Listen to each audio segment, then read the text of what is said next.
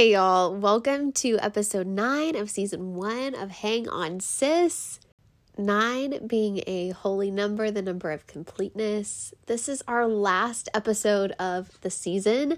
I just want to thank you all for tuning in, for listening, for supporting the podcast, for sharing it with your friends. It's been really cool to hear the stories about what God is doing in people's lives through this.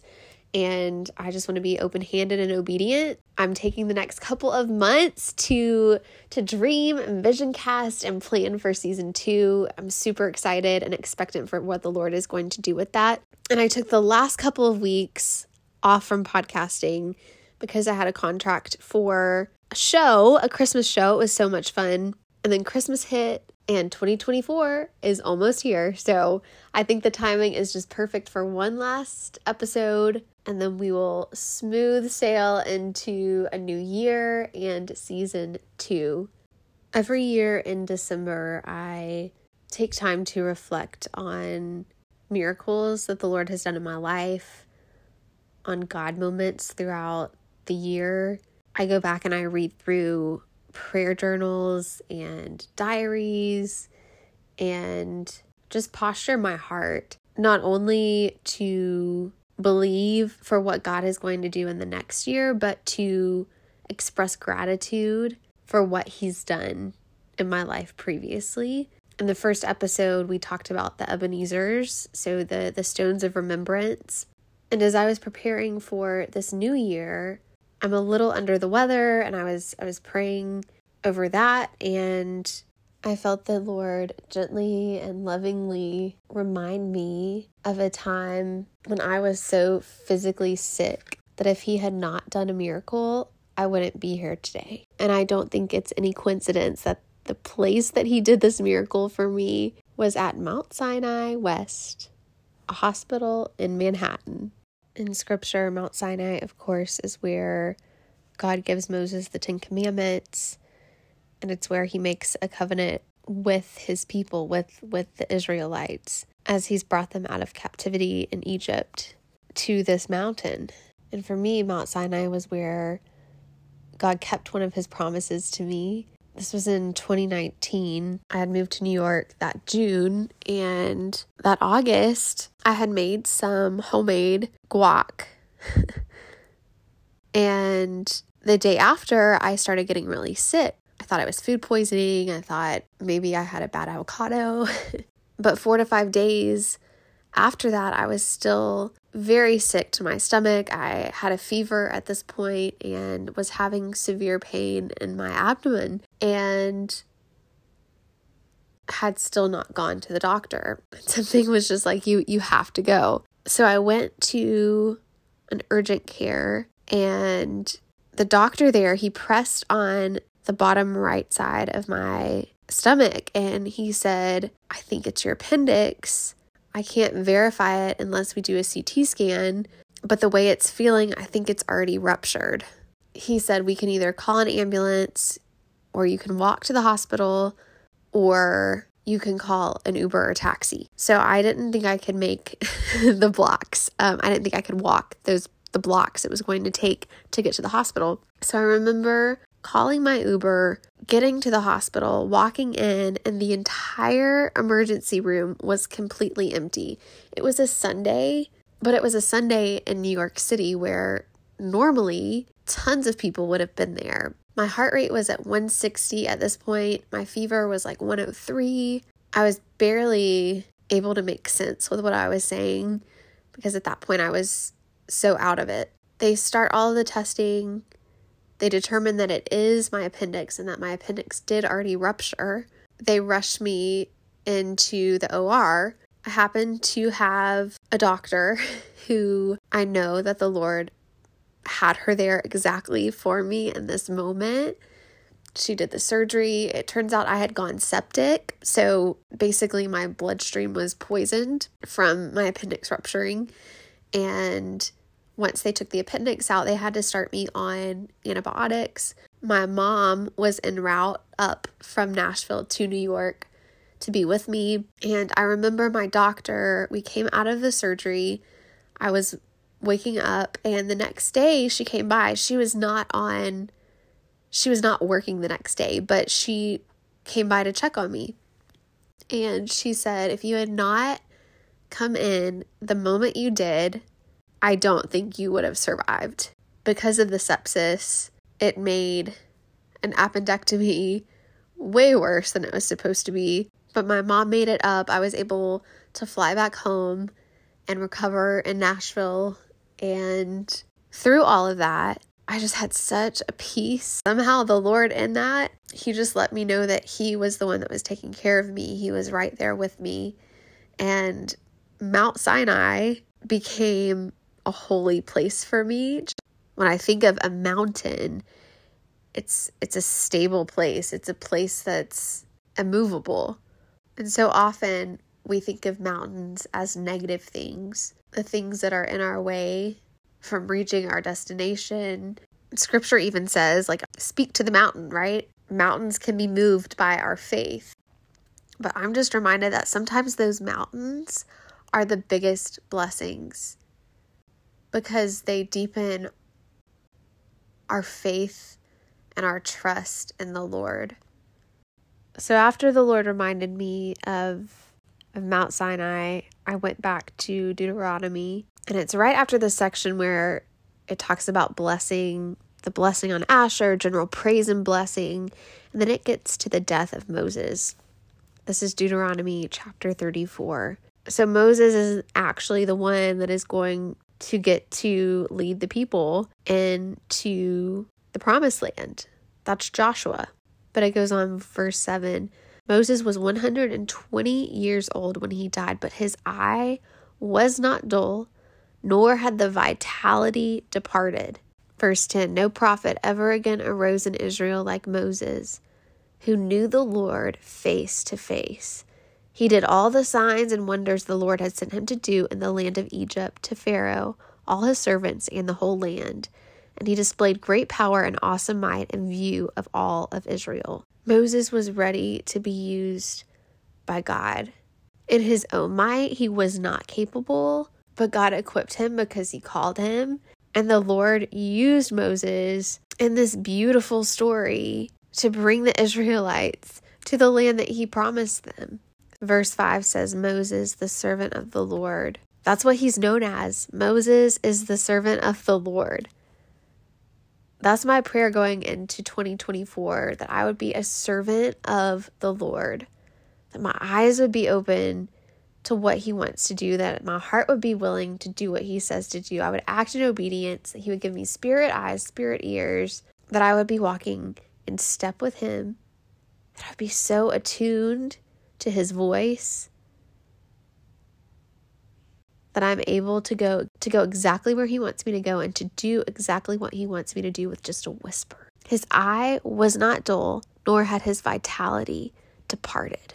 He knew the Lord face to face.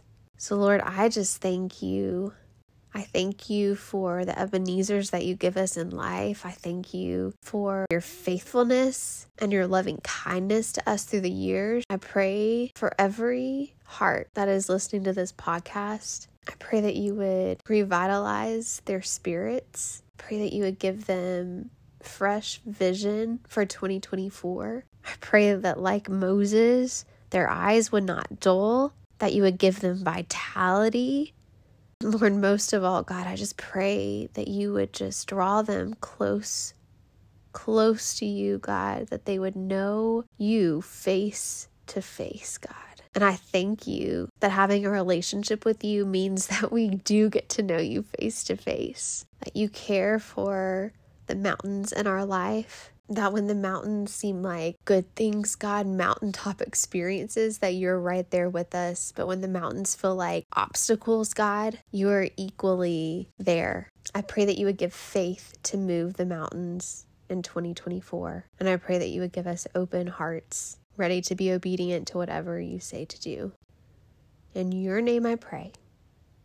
Amen. Happy 2024!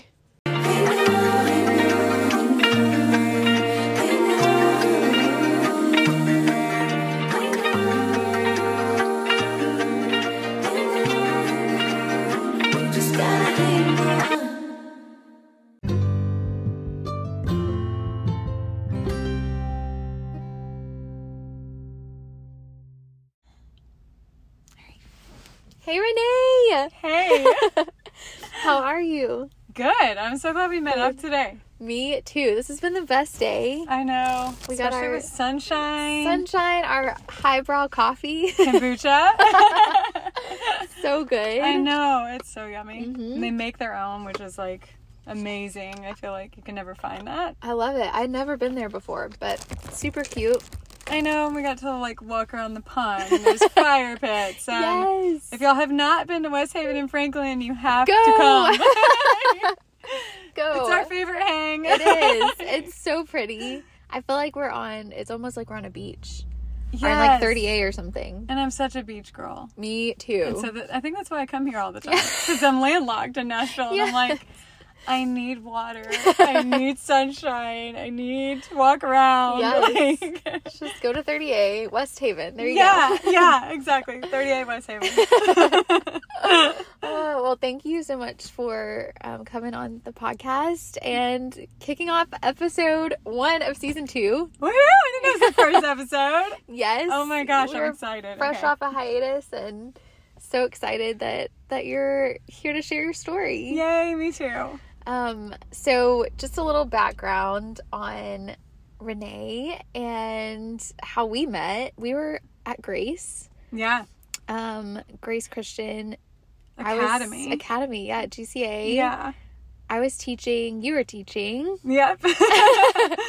And I remember I was sitting in a chair, and I think I was on a break, or maybe it was at the end of the day, the school day, but I was sending in an audition. Do you remember this? And you were like, is it on Actors Access? And I said, yes, but I don't know what I'm doing. And you helped me. I don't remember that, but I'm so glad I did that. You did. You helped me send in that audition tape on Actors Access because I had not used that app before. Yeah, you probably had to do WeTransfer. Yes. Yep. Oh, yeah. That's my jam for auditions. Yep. So Renee, can you just give a little bit of backstory into who you are? And yeah, just so our audience knows who we're meeting today. Yeah. Okay. All right. So, I'm Renee, like she said, and recent newlywed. So that's been super exciting. So now I'm Renee Marsden. Mrs. Marsden. Mrs. Marsden. I know. I made a jacket that said that. Like, so cute. right around our wedding, and I was like, as long as you don't get really close, then you can't tell that I've like hot glued that thing and like see all the glue marks. But if you're far away, it's just glittery and looks like I bought it and had it made.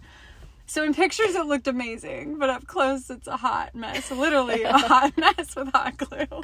That's sweet. Yeah, it's not where my crafty skill goes. But anyways, I grew up in mostly South Carolina. My mom was a choir director at the church, and my dad worked something in the church, and like, so I grew up on stage and in church. And then I guess long story shorter, I went through different kinds of traumas that made me kind of wrestle with God. Can I trust you? Do you really protect me? Do you really love me? So I walked away and then came back, kind of like a little prodigal moment in there. And I came back, I think I was around 20 years old, 19 going on 20. And right when I surrendered my life over as an adult decision, the first thing that popped up was my aunt asked me to move to Tennessee and come choreograph a musical for a school, for a middle school and high school musical. And I was like, I've never done that, Aunt Connie, you know, like, but at the same point, I felt like, well, I just gave my life to Jesus and this has got to be him, you know? So I was so excited and I just went for it. And I literally choreographed it at my parents' house. I was, 19 or 20 years old. And we bought plywood flooring, put it down in like the old screen porch area. And then my dad bought me ballet bars and completely put them in the wrong spots. They were way too high to actually use, but it was cool. And then I got a bunch of mirrors from Walmart and like made my own little studio and choreographed the whole thing in there. Wow. Like, and the actual musical itself was probably about, 100 kids or something, or 60 something kids, because everyone did show choir there. It was a huge deal there. They win competitions, go to Europe. And so I choreographed the whole thing in there, and like, God just gave me the gift to be able to do that. When I hear music, I can just see visually, like, what the is staging, the lighting, yeah. That's why I love the design stuff, like interior design and event planning and wedding planning. But yes, that was my first job out of the gate. And then I worked like at, I think Dillard's or something for a while, just different things. But a woman came in there who was taking ballroom lessons and talked. She was a really old lady. And she talked me into coming with her to a ballroom lesson. I was like, sure. And I just thought, wait, you could do that as a job? So I immediately thought of the movie Dirty Dancing. And I was like, I could have a job like that? That'd be amazing. And so... Patrick Swayze. Yeah. So I was like, yes. And I went, and the entire time they're trying to sell me stuff, like sell me lessons. And I was like, look, I don't know how many times you have to hear no before you actually listen to it, but I've done sales. And I'm not interested in buying lessons, but I'm totally interested in your job. So can I meet your boss? And he's like, fine. And I auditioned for a few months. Then I got that. Then I cheered for the Nashville Predators. I did country music videos, all kinds of dance stuff. Toured with some artists for a little while. And then, then I got hit by a car walking across the street. And God transitioned me more into acting, which is what you do. And I love it. I love film acting. And so then TV hosting kind of came my way. Acting jobs came my way. And God just really brought them easily. So I knew I was on the right track. And I eventually moved out to LA to pursue all that. So yeah, that would be backstory. Yeah.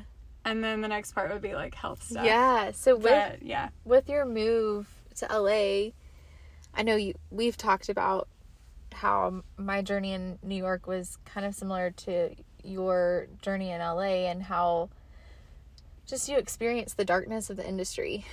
And how did that grow your faith, and how did that kind of lead you back here?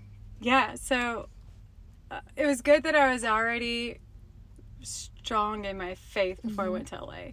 I always wanted to go out there earlier. Now I'm really glad I didn't, because I think that I would have really gotten lost out there. Because you don't realize how hard it is until you're thrown in it. But I think I went out to LA at 30. I think I was 30 when I went, which is way too old, they say, to go there. And they thought I was 26, and they still thought I was too old. So I don't know what age I'd have to be to get there. But anyways, I went out to LA. I felt like the Lord was leading me there. And in the South, where I grew up, and I don't know if you're from the South. Yeah, born and raised here. Yeah. So Bible Belt. And everybody goes to church, and being a Christian is the norm. And like, at least everyone says they are, or they at least go to church. It's cultural Christianity kind of society. And then you go to LA, and it's not the cool thing to be. It's actually very hard to meet people that are Christian. You have to be so intentional. So one thing that I really realized was I had to be very intentional. Super intentional to make friends. Step out of my comfort zone all the time. Go to random coffee meetings all the time with people. They'd be like, I know someone, go meet them. And I would, because I knew no one when I went there. Yeah. And so it was actually like, they say it's nicknamed the loneliest city in the world. So I experienced a lot of loneliness, and that was a really hard season. And then the industry is really tough and stressful. And I did see a lot of darkness in the industry. So I had to place myself in the light, like, so intentionally. Yeah. So I went to 2 different churches. Like, I went to one on, like, a Tuesday, where Judah Smith is the preacher. Yeah. I went to that one, and then I went to one, like, that was close to me where I was living in Santa Monica, Vintage.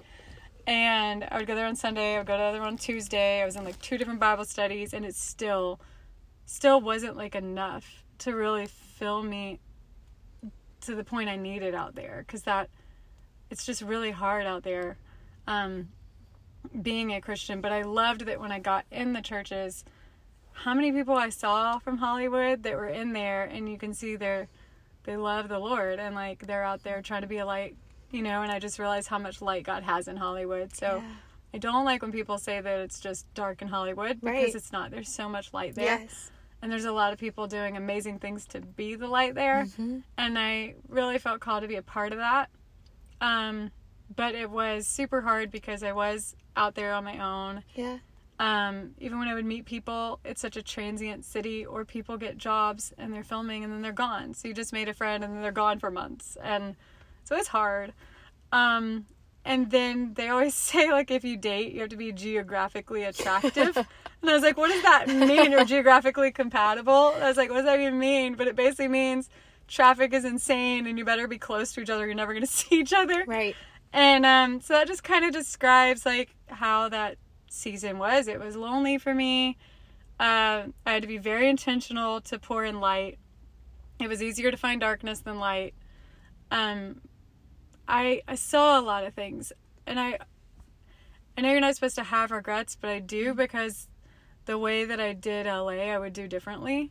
I went out there thinking I knew how to put myself where God wanted me. Like, okay, you're calling me to acting, so this is what I have to do, and I have to be at every event I'm invited to, or every party, or every red carpet, and all the places that people are, and that's going to be an open door, and people are your door. Instead of God being my door, I thought people were the door. So that obviously right there tells you a lot, because you're kind of desperate for someone to validate or approve or open a door for you. Yeah. And so I thought I was really confident going into it, but I really got very broken out there. And I remember there was a pastor that had a sermon about how you hear about all the famous people that commit suicide or die out in Hollywood and stuff. But he's like, I wonder how many people no one knows their name and they're going through that. And in that moment, at that time, I was. And I never thought I'd be there again, but I just got to a point where I felt that broken inside. And I went to the front of the church and I got prayed over, and I told God, I was like, you've got to do things differently. Like, I can't do it like I'm doing it. I'm so broken. I'm so empty. I need something. It has to be different. This is too hard. But if you want me here, do it differently. And all of a sudden, my parents had planned a trip for me to come to Nashville, and they didn't even know. So I had a one-way ticket, and I came out here for a few months. And then I felt like God was closing the door to Nashville and showing me that at that time, and I wanted it open. And I went back to LA, and in the next year I was out there, it was completely different. It was like more light, more friendship. But I feel like he let me see the dark parts of LA so that I would see how much they need him and how much I need him. Yeah. And how life without him is really empty. And so I had him, and it was still hard. Yes. But I remember just to fall asleep, like playing sermons and listening to speakers 24/7. When I was driving, when I was home, to fall asleep at night, like all the time. And then at the same time, I didn't know I had the brain damage and the issues I had with health going on that were contributing to how hard that was too. Yeah. So, yeah, LA was a hard season. Yeah. Some amazing things happened out there, and it's beautiful, and I loved living by the beach and studying lines on the beach. There's nothing like that. Oh my goodness, I miss it. So that's why we're in West Haven, our little beach area here. But it was one of the darkest, hardest seasons. Before the darkest, hardest season. Yes. Yeah. So let's transition into talking about your health journey and that dark season. Yeah. And just before we get started, it's been so cool for me to be able to see how God has redeemed and restored your health, and what a testament it is to his goodness and his faithfulness. So I know. Do you want to share about that? Yeah, because it just shows how awesome he is, because wow. I definitely know that that's grace.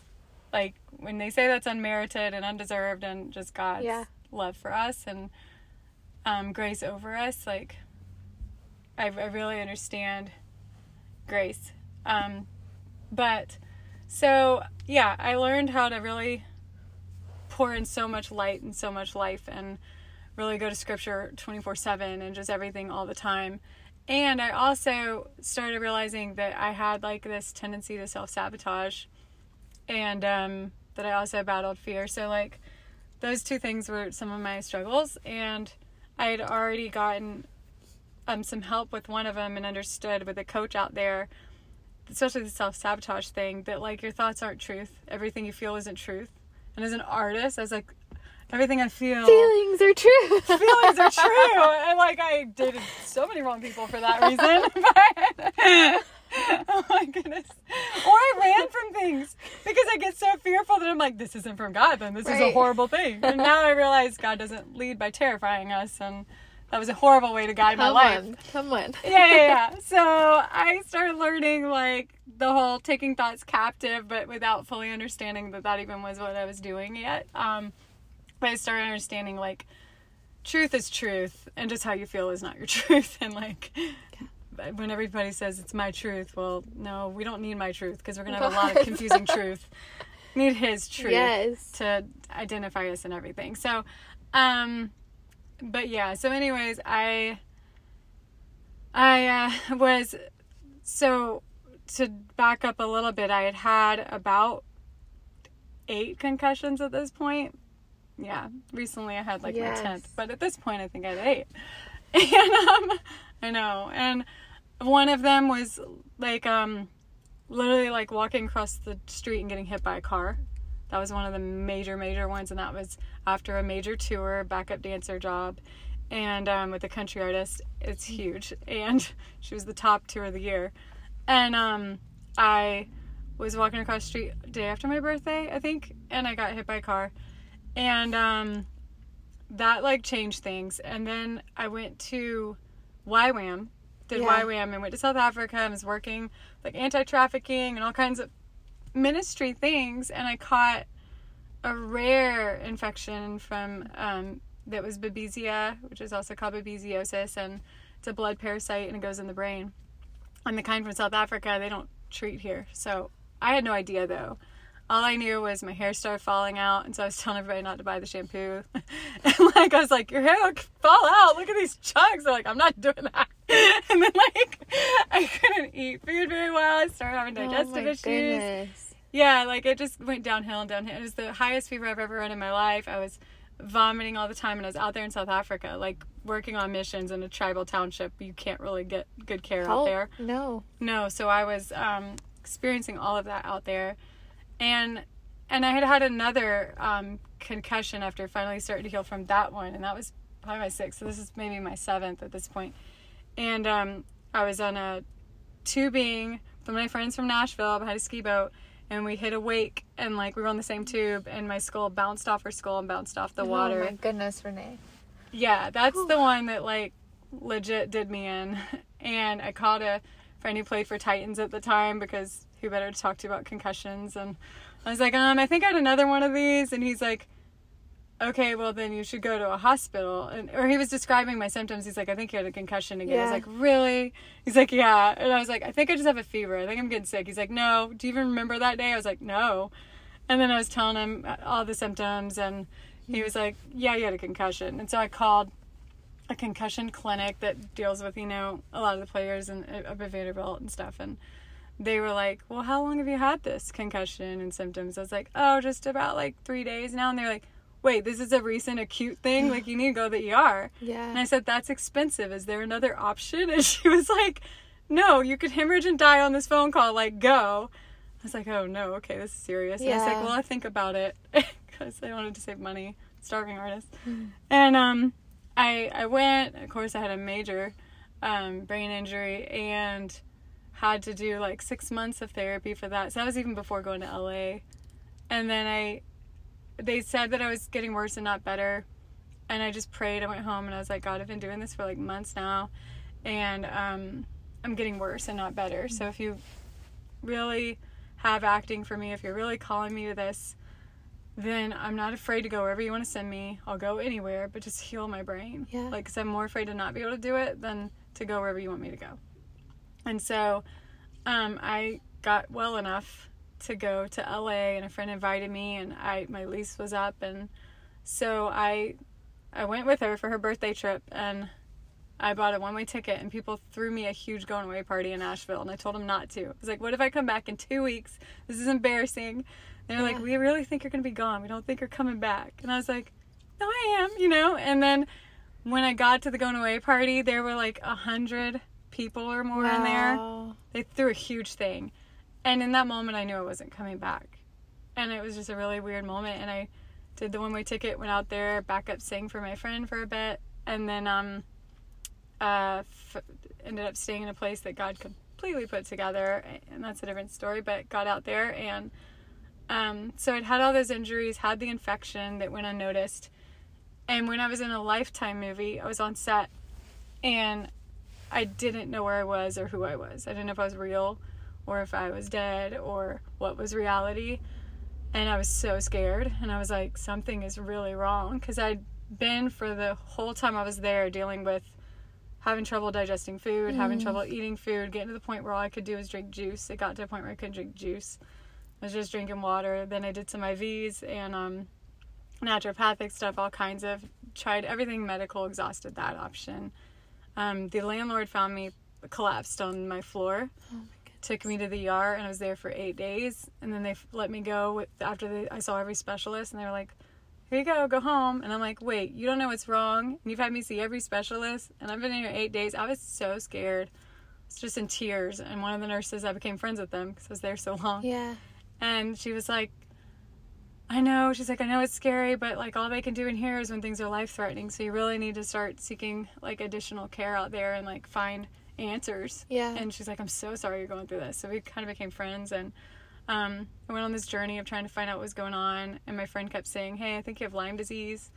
And I was like, no, that's not it. Like it's something different. And I finally looked up all the symptoms, and I noticed out of like 78, I had like 71 of them.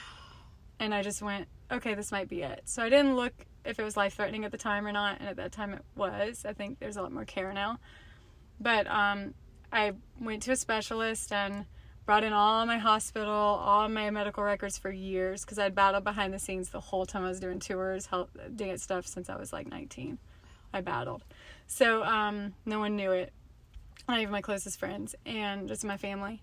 And so I went in and had stacks of medical records, and she was like, I'm sorry it took you this long, but this is what you have. So that was even before going to South Africa and getting babesia.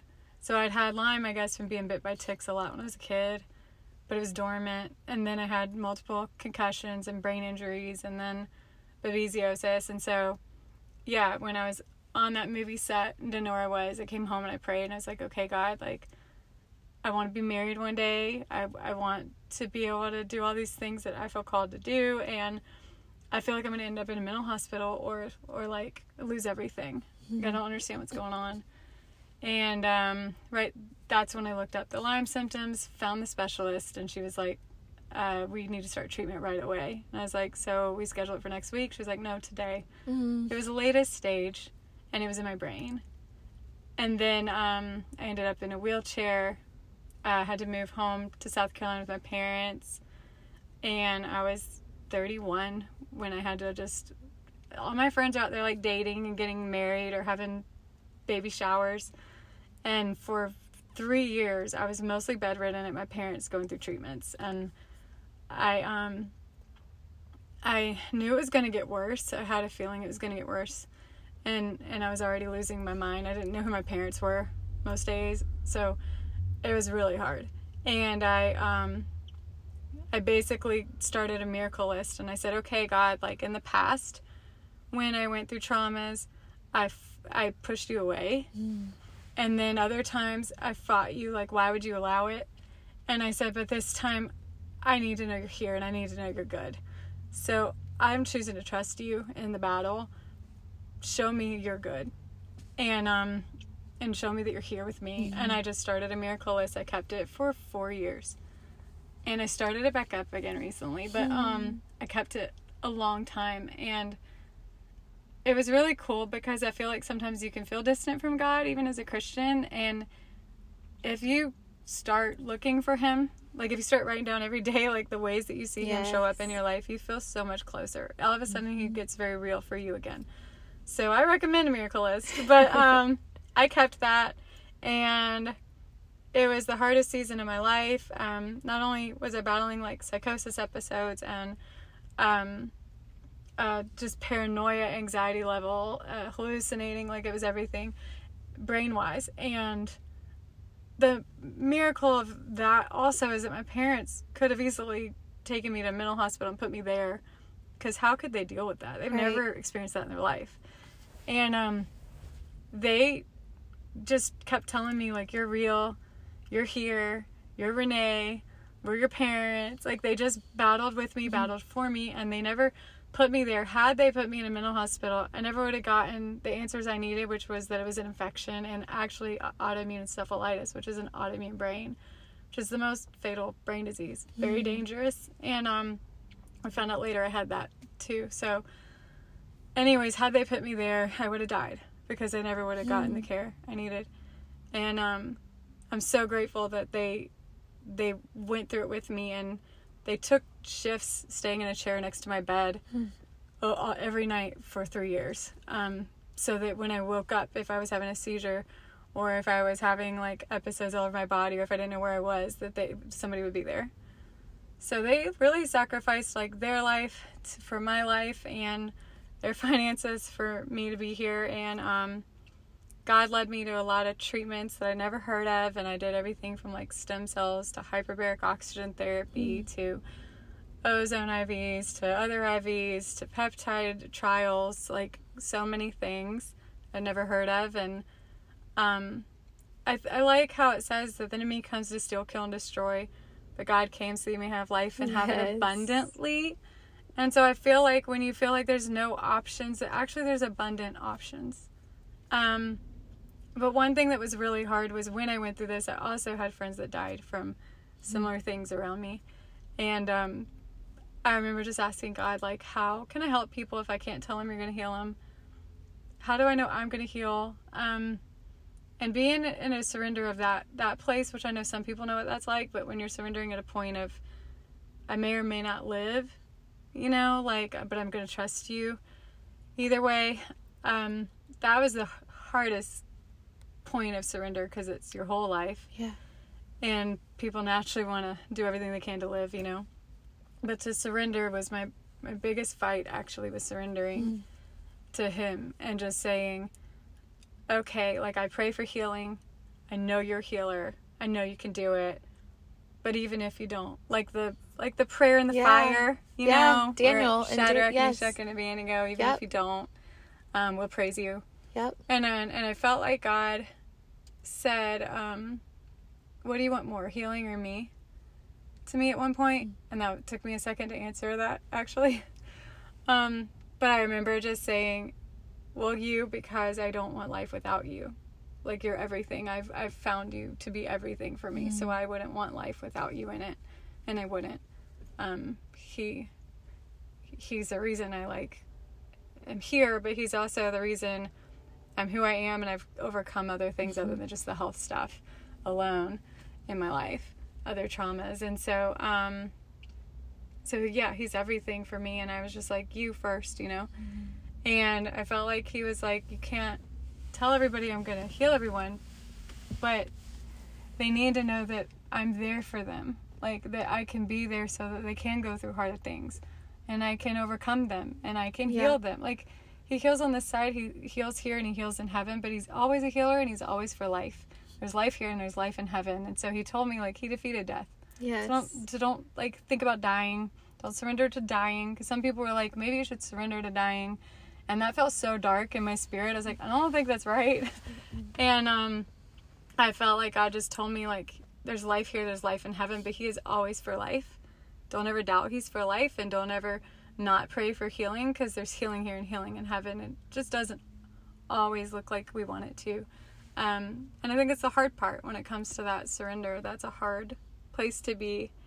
But the Garden of Gethsemane prayer is like one of my favorite parts of the Bible, because I realized how much fear Jesus felt in that moment, how much anxiety to like sweat or cry tears of blood. They say you only do that in the highest level of anxiety, highest level of stress, traumatic state. And I've been through major trauma and I've never done that. So I'm like, okay, if He can even say, take this cup from me, but your will be done, then I can do that. And it also gives me permission for it to be so hard to do that. And so scary sometimes to face that battle that I was facing, and it never let up. The suffering was just ongoing every day and minute to minute, hour to hour. So like it wouldn't let up. You don't get a break. You don't get to sleep it off and feel better. Like, you just never get a break when you're in suffering like that. So I'm grateful to be here, and God showed me like visions of me getting married, me in a wedding gown, and me with 2 kids, and me speaking, and speaking life into women, and from stage. And so I've seen all these things, and then like the one I've experienced so far is I got married, and I teach dance. Yes. Like, I was in a wheelchair and bedridden and fighting for my brain and fighting for my life, and like God's restored things to the degree I can't even, like, it doesn't even make sense. So much redemption. Yeah. And restoration. Yeah.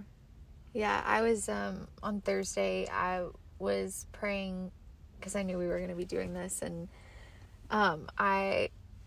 he gave me 3 words during my prayer time, and it was rebuild, restore, and redeem. And I was like, wow, okay, that's like perfect for what Renee and I are about to talk about. But I do think that that's what he's always doing in our lives. He's always restoring. He's always redeeming. He is always rebuilding. And, your story is just is one of such inspiration because of that. It's literally his heart and his love for humanity, like through your story. Yeah. I know. And we were talking about redeeming love. And Gomer. And Gomer. And not only did I act like Gomer, but like running and chasing after other things, and like thinking I know how to make God's will happen or what's better for me.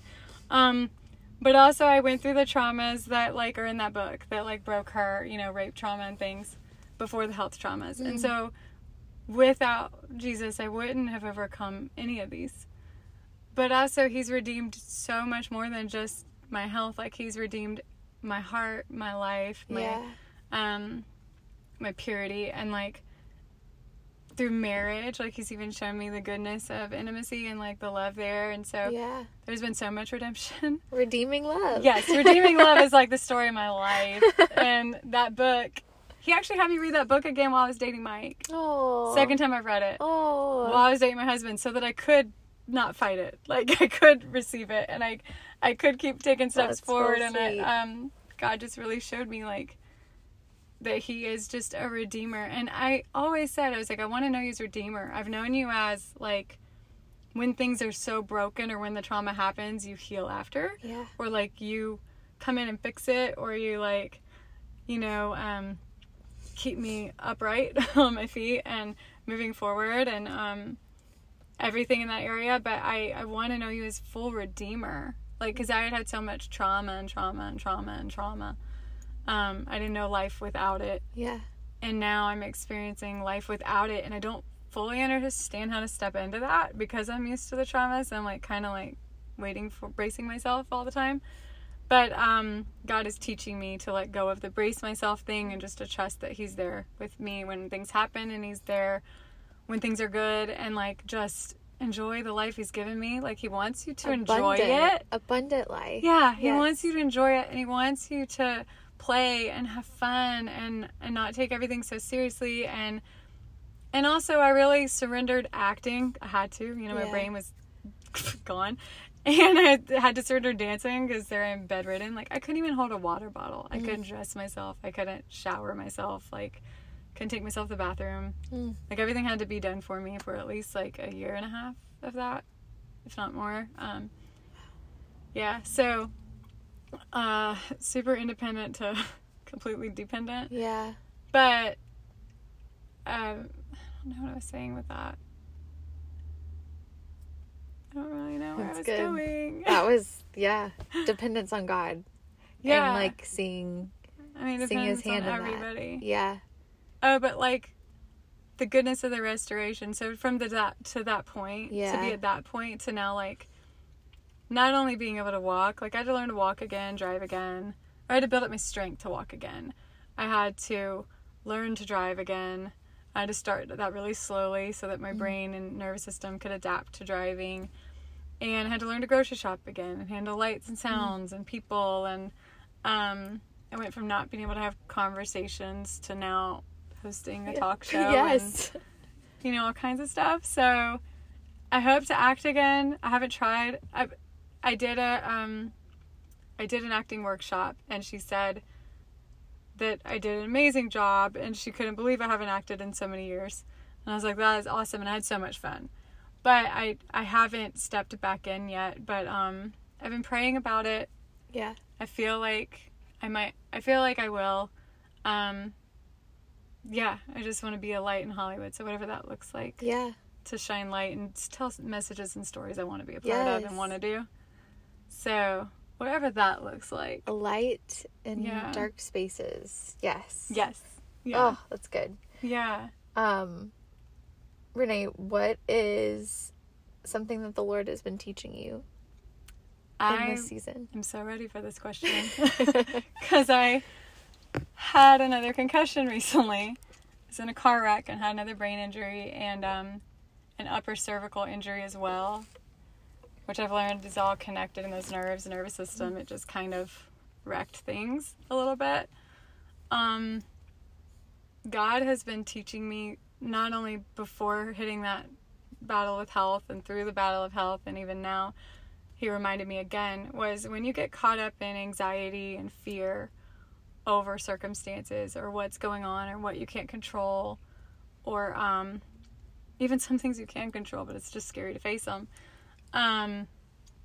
God showed me the importance of how when we give into fear or when we give into the anxieties, we can spiral down with that. Mm-hmm. And he showed me how when you're doing that, it's like your eyes are just closed to everything God is actually doing in your life. Like what is good. And you can't even see it because you're just fixated on, I got to fix this. I got to heal. I got to do this. I got to do these things. And even when I was in the battle for my life with health stuff, God kept saying, like, give me the health stuff and live life. Like, focus on life, give me the health piece. Focus on this, give me this. And so even recently I felt again, it was like, okay, Lord, like, I don't know what I need. I don't know what I need to heal. And if I could even keep my job, because I teach dance, and I ended up being able to keep my job, had to modify how I teach, but they've worked with me and I've been able to do that. And so teaching kids, and I love it because I make an impact there. It's really cool. Can't believe I'm doing that. That's also very healing for the brain, by the way.